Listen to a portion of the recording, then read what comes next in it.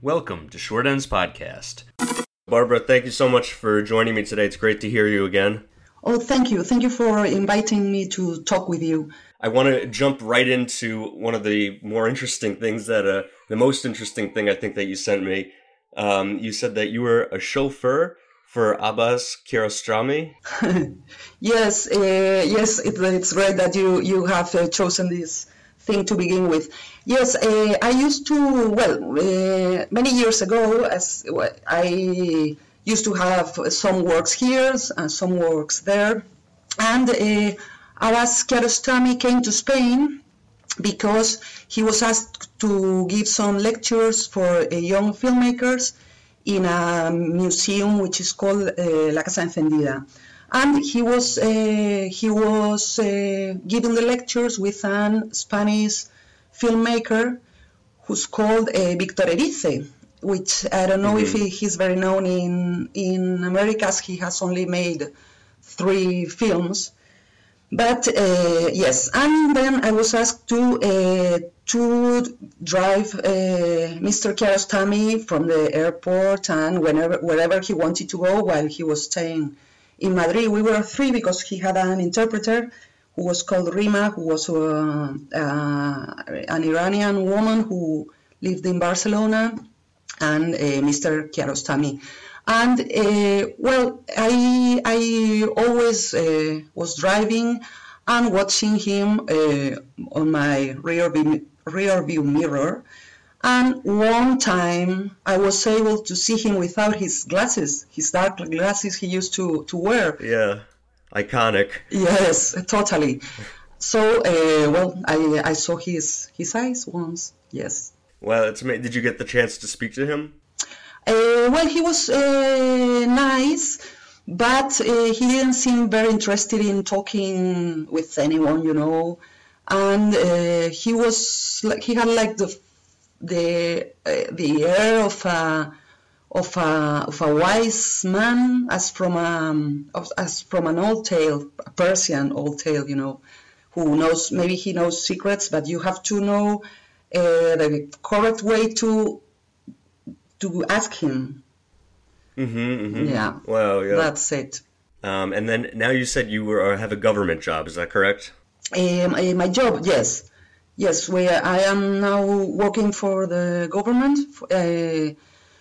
We never know how much time that is going to last, but yeah, that's my way of living now, yes. Is that job related to the arts at all? Yes, because I work for the Ministry of Cultural Affairs, and you know, here in Europe, the government goes very much into arts and so, and we have departments for cinema. We give money for filmmakers, and so we also I don't know when the restoration, I think it's called, when the old churches are broken, and so we repair them, and also with the musicians and the theaters of opera, they belong to state. So, and yes, because all those huge things need public funds, because we don't have many private investors here, you know. Yes. Are filmmakers subsidized in Spain? Filmmaking subsidized? Yes. Many of them. If you want to make a film, it's very, very difficult that you can get. A big film. It's very difficult if you want to get all the money, because you hardly find private money, you know. And yes, one of the person who's in charge of the cinema department is trying to give the money with more balanced, so experimental filmmakers may get to make their films, and what's even more important sometimes, to get their films out of Spain so they can be seen in the worldwide, and so. And because here now in Spain there's a huge and powerful movement of new filmmakers, which are a bit experimental. There are always like scales in that, and some of them, their films are rarely seen, but some of them are beginning to be known outside Spain. So it's a good moment to do this, yes. Wow, that's amazing. Is that because of the change in supporting it in experimental filmmakers by the government? No.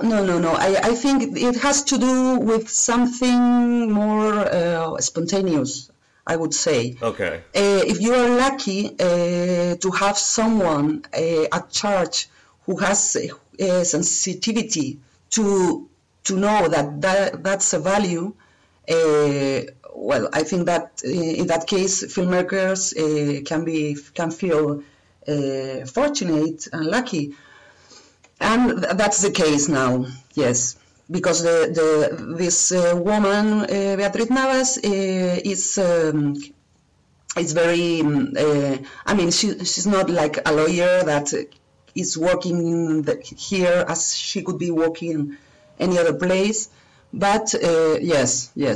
But I think that depends. I don't know why. Maybe you never are sure why in some countries some artistic movement gets out, as the surrealists in France or Dada or whatever. Maybe it's like a mixture of some people who happen to meet, and you don't know why, around something, maybe around a school, or I don't know, or around a master or something, and they begin to work in similar ways and help each other, and that's the case now. Yes. Do you think more people are making films in general, making experimental films in part due to technology and the cheapness of digital filmmaking? Well, I don't know how is it in other countries, but here, for example, we have known, I don't know, like a rebirth of analogical films. That's very, very experimental. But along some years, many cinemas were closed, and so in little cities and so. But from a few years ago till now, many towns have reopened like little cinemas which screen in 16 or 8 millimeters, and people is beginning to work with that tools again. And well, I don't know why. Even many, I don't know if Kodak was closed and then they are reopened. It's like people is a bit, it's wishing to return to the old ways. And at the same time, of course, well, most of the people is working in digital, of course, because it is much easier, and if you would just want to record something or tell a story, it's easier. If maybe you choose the film, if you are, I don't know, in love with the way or with the image, which is different, and so, or with the work you have to make. So artisan. Yes, and I know you said you prefer the analog medium to digital. What is it about film or analog that you particularly like better than the digital? Well, it's in one way it's the conscience that what you waste or what you use, you have used it, and you if you have just this amount of material, you have to choose and be very precise, because you are going to run out of it. And with the digital, you can record or film as long as you want. And I think that makes you work in a different way. That's one part. And then I think, well, of course, it's the quality of the image. If you see something screened which has been filmed in 8 millimeters, that has like a texture of like a remembrance or something like that. Yes, yes. Yes, and of course, and this is like some I don't know, like magical way of thinking, but what you may see screen on the wall, for example, it's the very same light that was taken from the body or the models or the people or the trees that were recorded. Yeah. And that's something a bit like that touches like magic or so. Yes. Yes. Yeah, absolutely. And now you're working on writing a feature project yourself. Is that correct? Yes, I'm writing a script for a long feature film with a friend of mine, which is also a member of this collective. We may talk about them later, Miriam Samu. And the film we are writing, it's we began months ago. But as we don't have much time now because of the work, and so we had to stop. But we are beginning to rewrite now. And do you want me to tell you the story? Yes, I would love to hear about it. Yeah. Okay. So this is a woman. She's a gypsy dancer. It's very Spanish, the film. Who's tired of working for theaters, and she wants to be free and see things. Art has to be something different, and so. But she's running out of money. So she earns her money in a quite strange way. She goes to a bar, which is not legal, but they make dance contests in which the dancers have to be drunk, very drunk. And the one who can dance longer and better without falling to the floor is the one who wins, and she always wins. But then she finds someone who's able to dance as drunk as she is and never fall. So they make very good friends. This, yes, well, maybe I shouldn't say this, but this story is based upon this very, very old story called Gilgamesh, which is the story of this king who wanted not to be immortal. So the gods sent him like someone the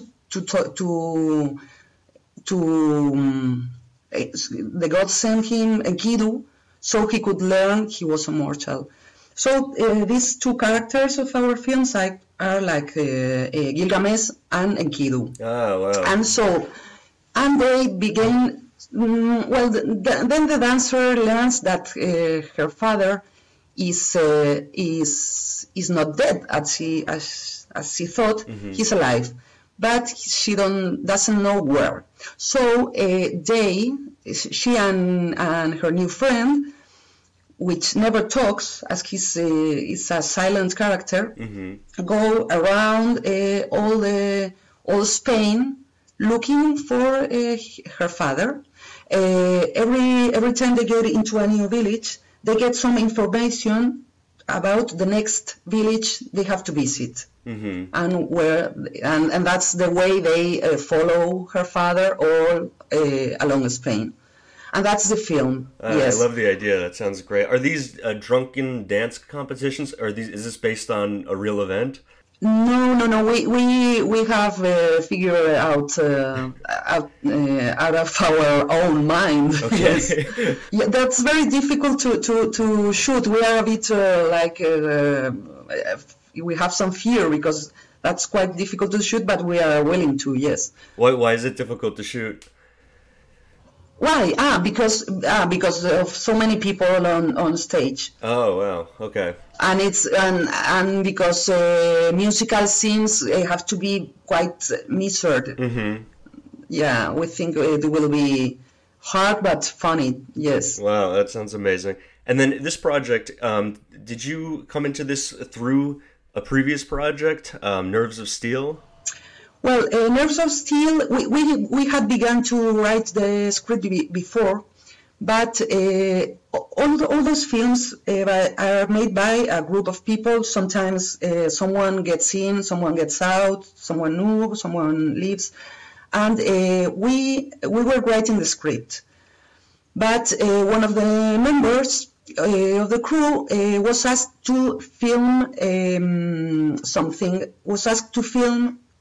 the building of a steel sculpture Okay. by an Spanish artist which is called Juan Garayzábal, and he was going to build a sculpture in La Sierra de Tramuntana, which are some mountains in the north of the island of Mallorca. Okay. For me, that's the most beautiful and most special place in all Spain.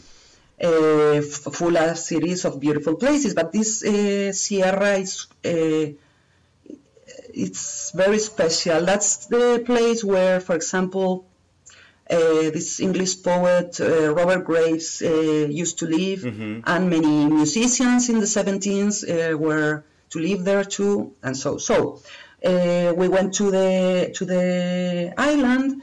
It was a house in the country, and we filmed how the artist was building his steel sculpture, which is very high, I don't know, maybe like 10 meters or something. And so the film, it's a bit like kind of a documentary, but also like a work of the imagination, as there's a character which is it's interpreted by me, who's like someone who's has the inspiration, so he can work. And so we have mixed all the two, the documentary and so you can see the real building of the sculpture, and then what is happening around in that mysterious island.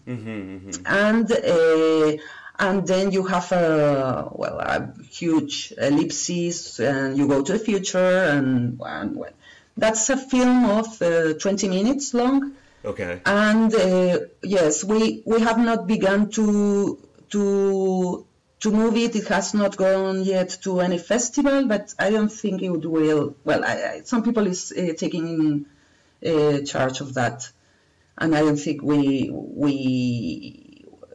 I think it will be soon when we get into some festival, and it will be screened so very few people has yet seen it. No, it's exciting. Well, then can you explain a little about this film group or this artistic collective? I'm kind of confused on what this group is exactly. Okay. Well, the collective is called Miriam Zamo. Okay. And it's a group of people. It's not a regular number of members, as maybe someone may get in or get out, or someone is not interested in working in that film. The only film we have finished by now is this one, Nerves of Steel.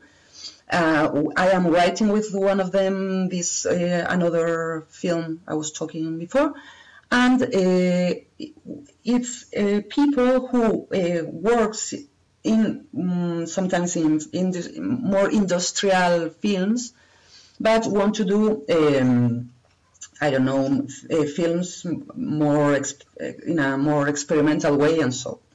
And as we never know how who's staying, who's leaving, who's going to be able to get in one of the films or not, that's why it's a group of people.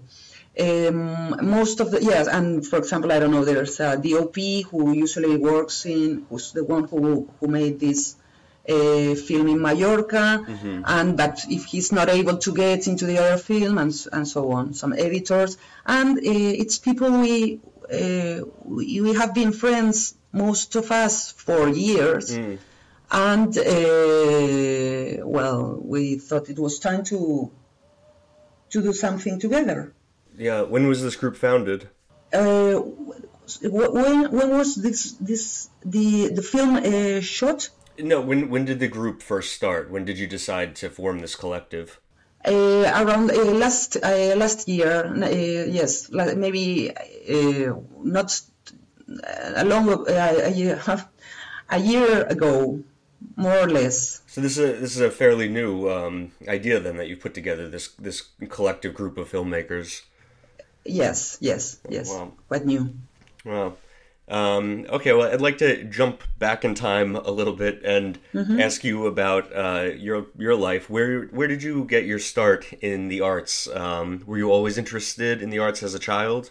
Yes. I was always interested. I wanted to be first. I wanted to be a painter, then a writer, then a filmmaker, and yes, Sometimes I wanted to be a musician too, but the music, for example, is something I have never. Well, I used to play the guitar, and so when I was a teenager, but never got really into that, and it's not my language, I think. Yes. I love it, but I'm not able to do it. Otherwise, I am able to draw, and I am able to write, and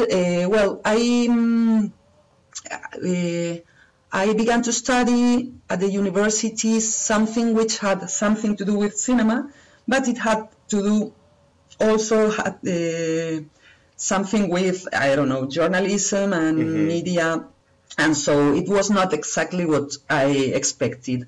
So I don't think I had I was quite disappointed at that time, really, because and all of my mates too, because all of us wanted to be filmmakers, and so and we were having some classes on laws and some journalism, and that was like a really waste of time. Some people could emerge from that more happily. Some of the others couldn't. But all my the rest of the time has been like a trying to, of course, finding the way to work and make a living, but never quitting what I really would like to do. And so you have to crave for some time so you can write your book or make your film or paint your paintings and so, and that's it. But now I think I'm more able to use better my time, so I can get the time to write and so, even if I work more than I wish to. Yeah, that seems so often to be the way with especially experimental film, right? You have to always be working, and then in your off hours at night or when on a break or something like that, then you have time to work on what you really care about. That's it. Yeah.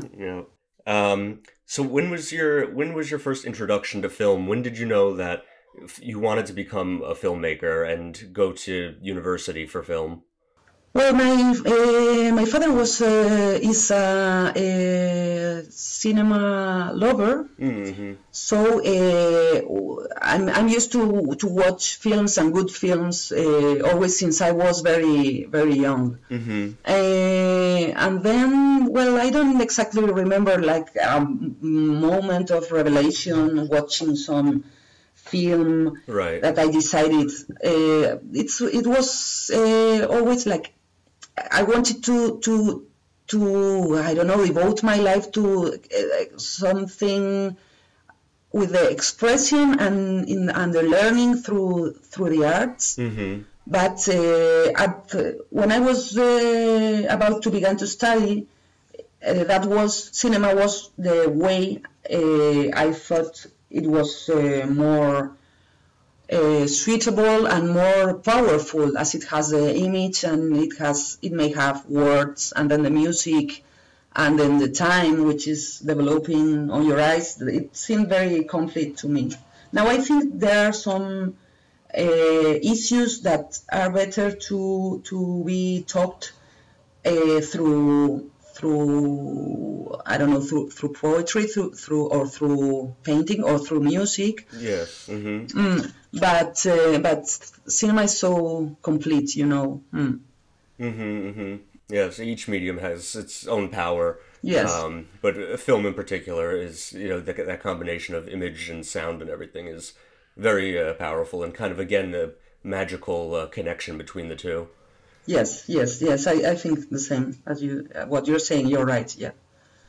I wanted to ask you also, I know you told me that some of your influences were Orson Welles and Nicholas Ray. And I imagine, you said your father was a cinema lover. I imagine you watched these directors growing up. What about these two artists do you admire?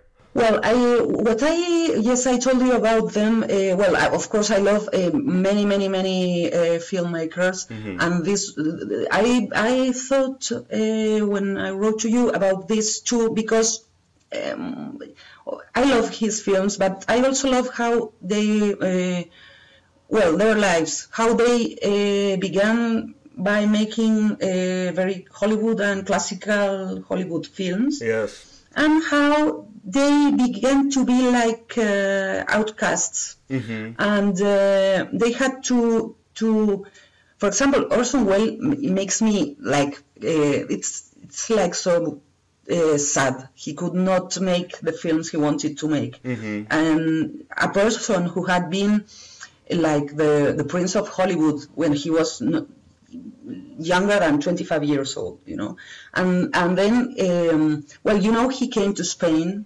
and he loved very much Spain, and he could make some films here as Chance at Midnight and so, and but he for example he had to make some ads for TV, and he was telling the people to drink cognac and so, and he was not able to get the money he needed to make his obviously beautiful films, and that's something which strikes me a lot, because how you begin. Well, that's strange destiny. You begin like being the loved filmmaker, young filmmaker, and then you have all these problems to make your films. That's quite yes, very tragic. And then also Nicholas Ray, also he worked in Spain too, and then he at the end of his career, he made this film with Wim Wenders, which I'm not sure if he was very happy with the outcome. But also this film he made before with some students, which it's how the film is called. We won't be back home again, or I don't remember its title perfectly, but yes, you see this classic like Johnny Guitar and these films, which are of course special but quite Hollywood films, right? Yeah. And then he's going with the century, when the students began to have more more power and in society after the 60s. He goes with them and is able to make a film more similar to the times he was living, and I think both of them are very special figures. Yeah, absolutely. And I know you're a big admirer of many directors and many international directors and everything. But while we're talking about two American artists, you also brought up Walt Whitman and the Beatniks in terms of poets who you admire. What is it about their poetry that you think is so special? Walt Whitman, I think, is the biggest poet that the world has known. Yes. Yes, and yes, I used to read him when I was, I don't know, 14, 15 years old. Mm-hmm. And he filled my heart with such a hunger for living and a proud of just being alive. Yes. Which and I think that's the and I think, of course, he's universal, but he's so American, and that's, I think, the heritage, the legacy that America has given to the world. Those people, like this pride of being alive, mm-hmm. of just existing. And I think he was I think it has, that's like a traditional American, I don't know, way or something. Yes, that comes from Emerson, I think. Mm-hmm, mm-hmm. But Whitman was the one who was able to put it, and he's very simple at the same time. But that's and he gave me an idea of the human being mm-hmm. that has not left me. Yeah. Even if I don't read him for years and so, and of course all the poets that came after him, they belong to that tradition. Mm-hmm. And all the beatniks have this mystical relationship with the world and with the things they did, which maybe it was just like hanging around and going to here and there, but they show you how you can find how beauty and even sanctity is everywhere. Yeah, I love that description you gave. I think, and like you said, Whitman and also the Beatniks are very definitively American, but they also have this real universal quality. Yes, they have something. Well, sometimes you could say this Eastern view of the world, and some of them openly talk about that. Mm-hmm. I'm thinking about Gary Snyder, for example, or mm-hmm. even Kerouac. Yes. But but what they are talking about is universal. Yes. Yeah. And then they have a connection to poetic filmmaking. Can you talk about that type of cinema a little bit? Yeah. Well, that's a developed theory, of course, which relates filmmakers from the American filmmakers from the 50s and on to this transcendentalism, this Emersonian way of being. Well, even there's this famous book by P. Adams Sidney, mm-hmm. which explains all this. I think I have not been able to watch all those films, as they are not so easy to see. Right. But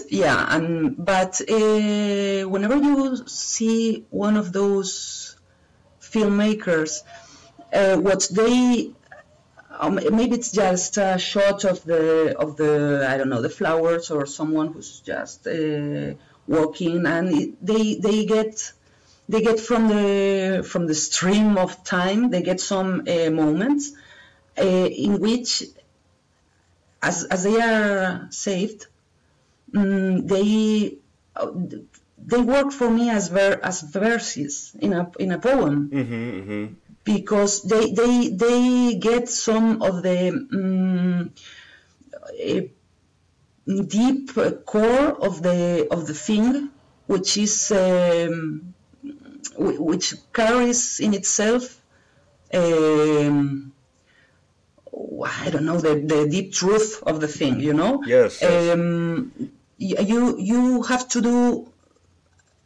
And when you are able to have this device or this camera which records the things you're seeing, you are by technological ways you are like extracting these visions which are given to us, which are around us anytime. But you choose this one and you get this one, and those are, well, maybe not very important things, but I think their look is similar to the one of a poet.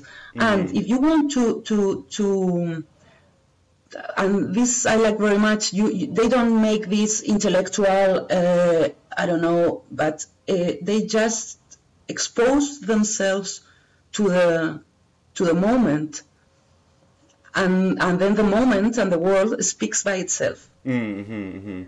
I think that's what they are. That's quite different, of course, to a Hollywood classical film, and so what they are doing is something which has more to do with, I don't know, with theater, for example. Yes, I love your description of this poetic filmmaking, and I think, like you said, some of these films are hard to sit down and watch because maybe you're looking at a flower for 10 minutes, something like that. But again, I think it relates to the, like the beatniks and this kind of thing that, like you said, it's a proof of existence and a finding the beauty in that existence and finding the beauty, maybe something very mundane, but you're still there to perceive it and to find the beauty in it, and then you get to share that through this means. Yeah, that's exactly what I think they are doing, yes. And that's what, well, I think that's something we all may do anytime, even if we are not filmmakers or we are not taking a picture or writing, or just by stopping and seeing, we may find that, yes. Yes, yeah. Talking, about poetic filmmakers and everything, when I met you in Madrid, you were telling me a story about when Jonas Mekas came to Madrid, and you got to meet him there. Can you remind me of this story? Yes. Well, for example, I think this the 2 or 3 visits that Jonas Mekas made to Spain in the last years may have something to do with the arousal of love for experimental film in Spain. I think I think it has something to do. He came to Spain. Well, I was lucky enough to meet him, and when he came, I think around maybe 10 years ago or so. He was already quite old, but full of an energy of a person of 17 years old, And he came here because he was invited to, I think also to make something with another filmmaker from Spain. I think with José Luis Guerin, I'm not sure. And, well, I could go on. We went with him and all of his troupe because he was traveling with his assistant and with his son, and with a friend of him who's a Napolitan artist who's interested in Giordano Bruno. And all this group of people came and, for example, we took them to a tablao flamenco. And where we were staying, I don't know, till 5 o'clock in the morning, and he was there. He was maybe 90 years old. Yeah. But he was, yeah. And and we were lucky to meet him. And then I know this the last time he came, I could not see him, but he has come to some of the film festivals which are held in Madrid, which have to do with experimental and cinema. And he gave a lecture, that was some years ago. But I think these visits have aroused this love for this kind of cinema here in Spain. And I think he's very loved in Spain, maybe more than, maybe more than in other European countries. Yes. That's amazing, and the influence of one artist like that to Yes. possibly inspire, an entire country's, artists or experimental people interested in experimental film. It's a lot of power. Yeah. I really think he did it. But that's no wonder, because he was so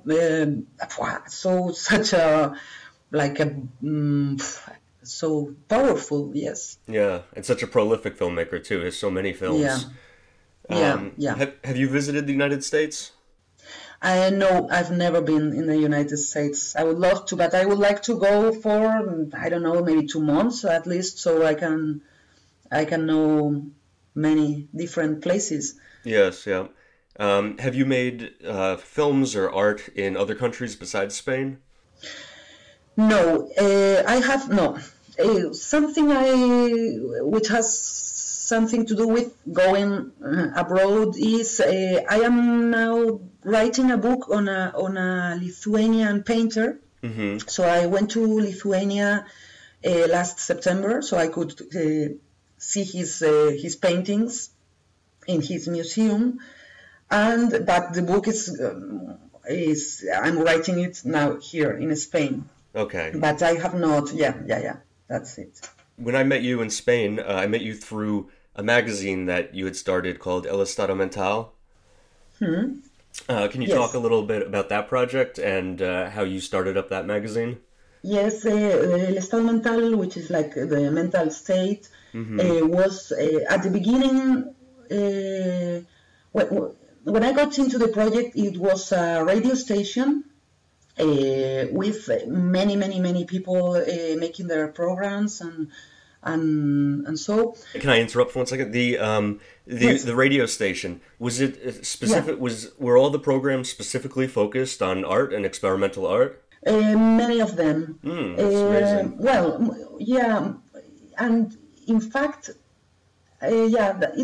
it could be called an experimental radio station. Some of the podcasts were devoted to talk about experimental arts and so, but even the ones who talked about any other thing were conceived as experimental pieces, not because, just because of the way people worked, because you had to present your idea, and you were given the time and the studio to record it.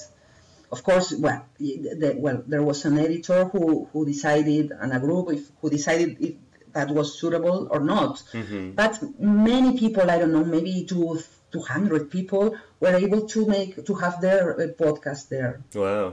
And and the programs can be still heard in elestadomental.com, which is a place where everything is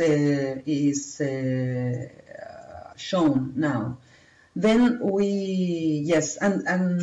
and that was a very special radio, because you could find anything, some like a radio theater, some programs, of course, about music, and people making lectures about the most strange and weird thing you can imagine, and interviews, and that was around the time when I think that it was around that time when we had this 15th of May, where the people, which is like this kind of Occupy Wall Street, when the people in Madrid, first in Madrid and in Barcelona and in other towns, went and camped in La Puerta del Sol, which is the main square in Madrid.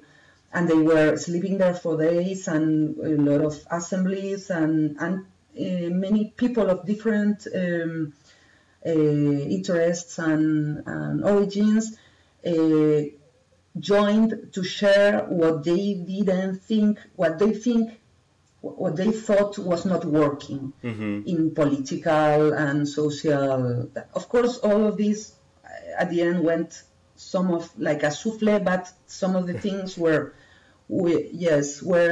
important, and it was around that time, and that time was in Spain very with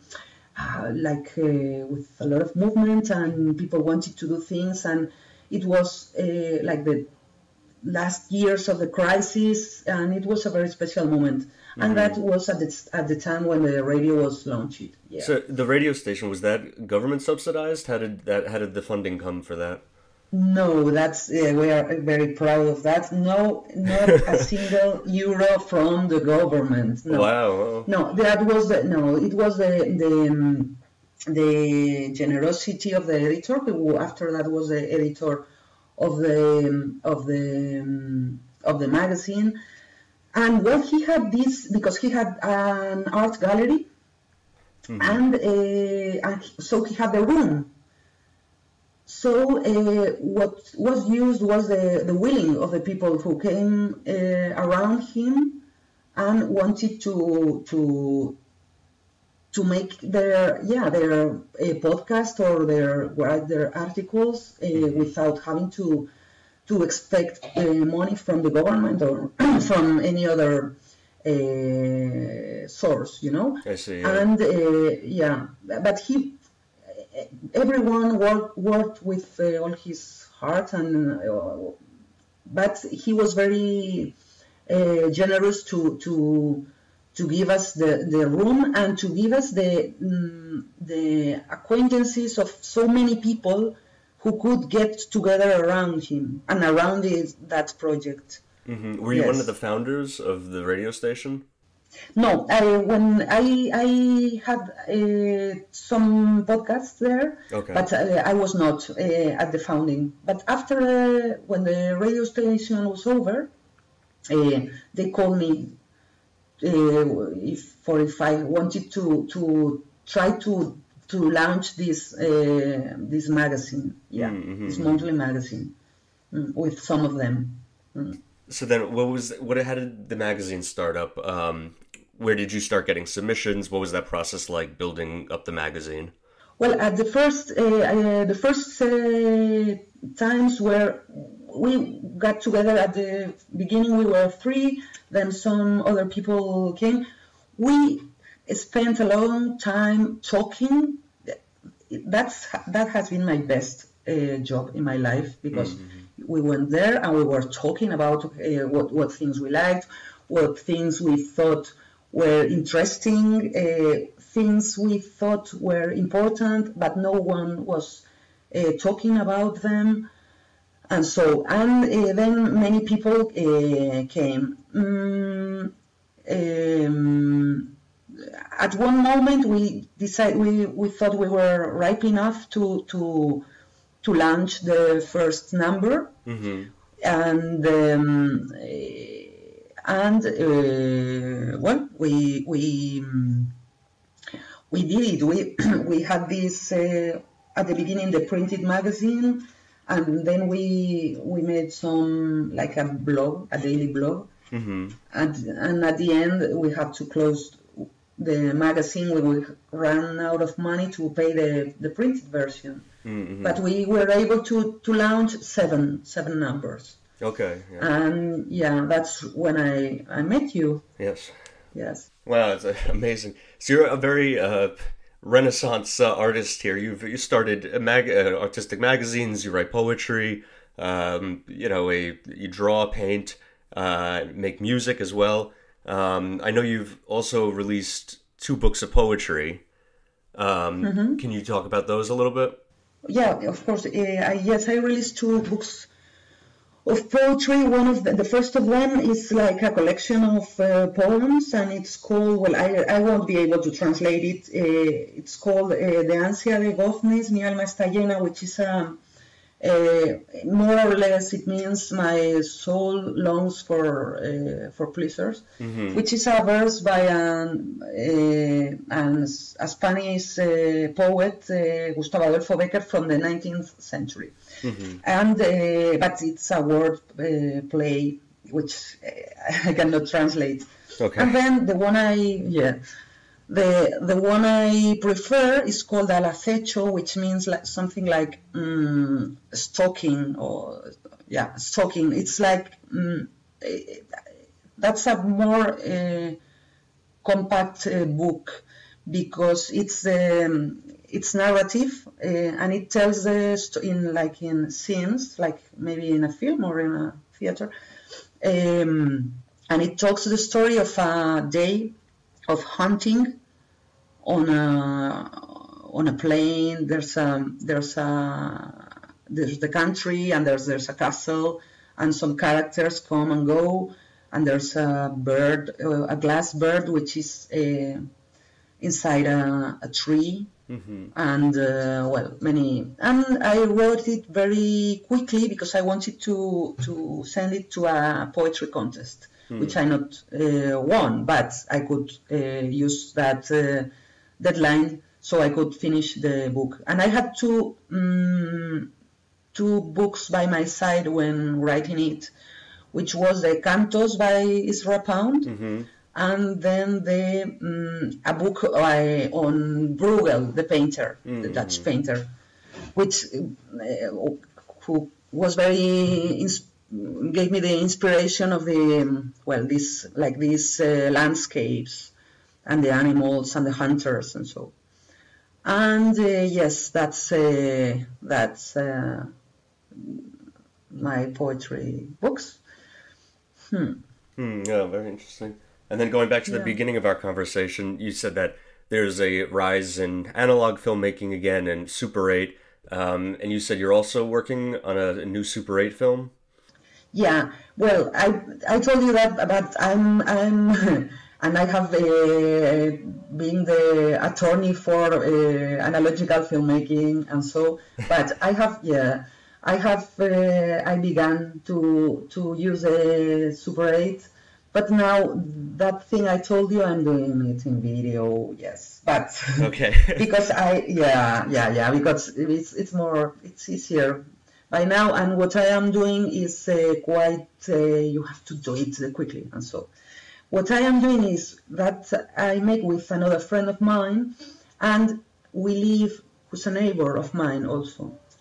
And where we live, it's like the oldest part in Madrid where the town was born, mm-hmm. and where there was the Arab Wall, and it's the center of Madrid, but at the same time it's like an edge which is higher than the rest. Then you go down and you go to the river, Mm-hmm. and but you can see. For example, now from here, if I make like this, I can see the Sierra, which is full of snow now. Mm-hmm. And so we are in the center of Madrid, and at the same time we are in the very old part. Mm-hmm. And what we are making is recording some corners which are special, and in a way that any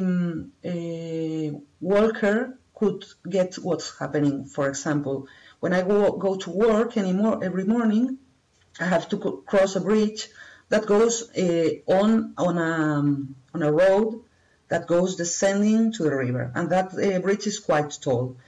And they have that's where people used to jump, so they could kill themselves. So they put some huge glass walls.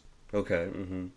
And at the time I go to work in the mornings, the sun is reflecting in a way where you can see the churches, the old churches, Mm-hmm. Reflected, like mirrored in the walls, like floating in the air. Oh, wow. Oh. Which is quite weird and wow. So that's something we have done. It's just crossing the bridge Mm-hmm. with at that time of the day, so we can photograph the floating churches of the mind. Oh, very surreal, especially given the context of a bridge where people used to jump. Yeah. No, but the people do not jump anymore. Yeah. No, very surreal. And then, in addition to this project, you're also writing songs for an experimental film? Yeah. Well, this filmmaker, which is called Adolfo Arrieta. Yes, who, okay. Do you know him? No, I don't. Just from your notes here, well, I'm looking at it. Yeah. Well, he's Spanish, but he went to Paris in the 60s. When Paris was quite fun, and he made many films there, and he was even considered like a French art filmmaker. Mm-hmm. And but now he's in Madrid again, and he has been interested like in old tales, and so he made like 2 years or 3 years ago a film on what's called Cinderella. Okay. Yeah, Cinderella. Yeah, no, sorry, not Cinderella. The Sleeping Beauty. Sorry. Okay. The one who gets asleep for 100 years and so. And he made a version, and now he's making a version of. Well, this is a secret, but I don't think no one is going to. Well, he's making a version of La Celestina, which is an old Spanish book about this woman La Celestina, two lovers, and it's from the Renaissance, and these are two lovers who want to be together, and they talk to this Celestina, which were these women thought to be witches, which made lovers get together when their families didn't want them to get together, and so. And the film has some scenes with people playing music, and so I have to write these poems for the music in all the ways. I like to do this because I have to write as if I was a troubadour. That's cool. Yeah. You said in the beginning that you were interested in pursuing music and everything, but that wasn't exactly your craft or something like that. In terms of writing lyrics for something, how much knowledge of music do you have to have versus writing strictly poetic lines? To write poetic lines for songs. I mean, do you have to have an understanding of the music? What is the process like for you to write these lyrics? Is it necessary that you understand the work musically? Well, I think that does that make sense? That question. Yes. Okay. Yes, of course. Yeah, that may help, and even at the same time, poetry has a lot to do with music, as it has these syllables which are tonic and then so when I have written lyrics for songs, I used to receive the music that the composer had written, and even he or she gave me the way the syllables should fit, like ta ta ta ta ta ta ta ta ta ta ta. Yeah. So what you have to do is to put the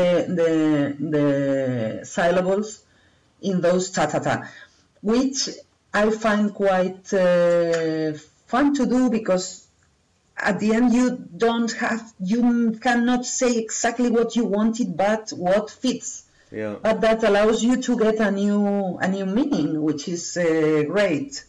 Yes. But for example, these songs for the film are quite easy, as they have 8 syllables, which is this Romance form, which is quite musical and even quite natural in even in speaking, I think. So well, you have to have some sense of rhythm. But I think if you know music, that's better, because you you have more tools to work with. Yeah. I like that, what you said about the process there. I mean, in so many art forms, especially even experimental film, anything like that, when you have some constraint on what you're able to say, or you have to make it fit into a certain melody, or even if you're limited by technology, something like that, then you're forced to say something new, and that process is always interesting to me. Yes, yes, yes, yes. I think that's very important when I'm being open to that. Yes, isn't it? Yeah. Yeah, definitely. And then in terms of musical jobs you've had and musical background, and everything, you said you were also an opera critic. Is that right? Yeah, I was for some, I don't know, 2 years, for some 2 years. Yeah. How did you fall into that position? Well, I was able to get to this stage of being an opera critic because I wrote for a magazine of some friends, which was an online magazine about Madrid and things you could see Madrid and the town. So I wanted to write there, and so I offered them some things I thought I could write about. One of them was opera. Well, I didn't much know. In a way, I was like, well, I don't know how it's said. Someone who's making something she cannot really do. But I see. But yeah. But I could watch all the opera shows for 2 years. And as I did not much about music, of course I love it, and I can tell Wagner from Verdi, of course, and so. But I used that time to do something I'm interested in generally, which is you go there and you have to take out what the thing is telling you, and what that show is telling to us, people of the 21st century. And but well, I think there were interesting pieces. It's funny also, like how you said you went into it and you maybe weren't even prepared in some way to take this position or something. Is that correct? Yes. Of course. Yeah, in some ways also it's a interesting state to go into something when you don't have the context or the background fully, and you go in a little bit blind. But then sometimes the takeaway from that is you pull out something more direct or more truthful in the end, and you don't necessarily need the qualifications to review something in the best way, because it's a personal experience at the end. Yeah, I'm glad you see it that way. Yeah, it's what I think. Well, I think you cannot, if you don't have the background, you cannot be the director of the opera theater, of course. But right. If you are writing for a little magazine, well, go on and do that. Yes, the way you are saying, of course. Yeah, and I asked myself, what I may offer, being a non-expert on opera, and so what I may offer to my 20 or 10 readers. Yeah. Yeah. Yeah, definitely. And sometimes when you do know the whole background, or the craft very well, you almost become jaded in that you see all the technical side. You're watching behind the scenes instead of having a more pure viewing of it, or a pure listening experience. Yeah, I think so. Yeah. So yeah. I think there is some value. Yeah. Yeah, me too. Yeah. I do think that too, yeah. Then another interesting thing that you told me is that I thought this was very nicely phrased. You said when you're working in an industry, you lose sight of what you really like, and that you prefer to make your own way rather than working within some big industry or something.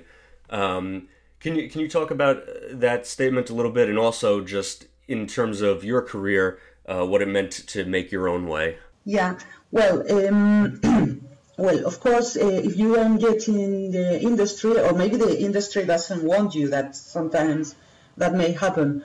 You know, you will have to have other sources of income or work for have another work so you can earn your living and then make your art. Mm-hmm.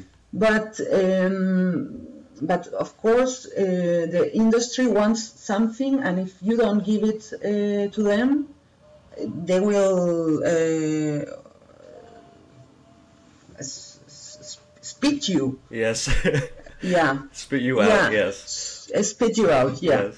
So they spit you out, or even spit you on your face. Yes. Right. So yeah, but and I don't get much touched by the products, the films, or that the industry releases. Mm-hmm. I may see the difference between because of course there are good films and so on, but I don't feel moved, and I don't think they have something real to tell me. Mm-hmm. So I'm not really interested in that industry, that kind of production. Yes, I prefer more like little things, and so I have not.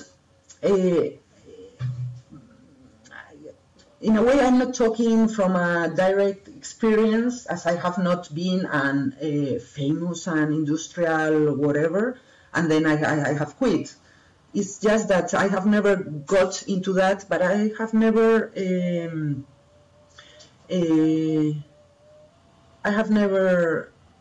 believed that had something to do with me, or you could do. Of course, you have to make your little or modest on your or whatever your work, and just trust that someone will watch it and get something out of it. Mm-hmm. Yeah, it's a matter of trust. Yeah. Yeah, But and then, it gives you more freedom to do whatever you want, or Yes. whatever you feel you have to do. yes, absolutely. And then for you, in terms of making your own way, what does that mean for you? Like working different jobs and then making your art in your free time? Well, I would love, yes, to be able to get the money out of my art, or whatever. But yes, I have usually had always very jobs for maybe some months, or strange jobs and so. And now this is the first time, this work in which I have like a good job where I can go on holiday and they pay me the holidays. Mm-hmm. And so. But I am able at the same time to live with little money. Well, we have, I guess, in the United States and in the big cities, it's the same. The rents, the real estate, and the rents for living are so expensive Mm-hmm. that you have to put almost all your money in having your house. And well, that's something that does not allow you to have time. Yes, but yes, I think I don't know how I'm going to do it, but my plan is to be able to combine times of I don't know, writing a book, and then getting another job, and then having a job part time, which allows me to write or to paint or at afternoons. And so I don't know how I'm going to do it, but I have to use that free time. Yes, exactly. Yeah. Yeah, that's always a struggle, and to optimize Yeah. your timing like that and everything. Hmm. Are there any other projects that you're currently working on that you want to talk about that we haven't touched on yet? Well, I have. I think that's the important things we have talked about them. Okay. Yes. That's it. I Yeah. don't remember now. Okay. Yeah. It seems like you have many projects going on right now anyway that we've already talked about. Too many maybe, yeah. Yeah. And then in terms of artistic goals, is there a specific artistic message that you would like to achieve or you're hoping to achieve in your body of work?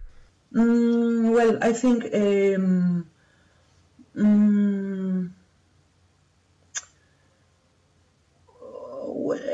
anything that is, I don't know if I'm answering exactly to what you, but to your question, but everything that has to do with imagination, understood as where a land where the things are real and get into that through a vision. That kind of art is the one I like the most, and the one I would like to work on.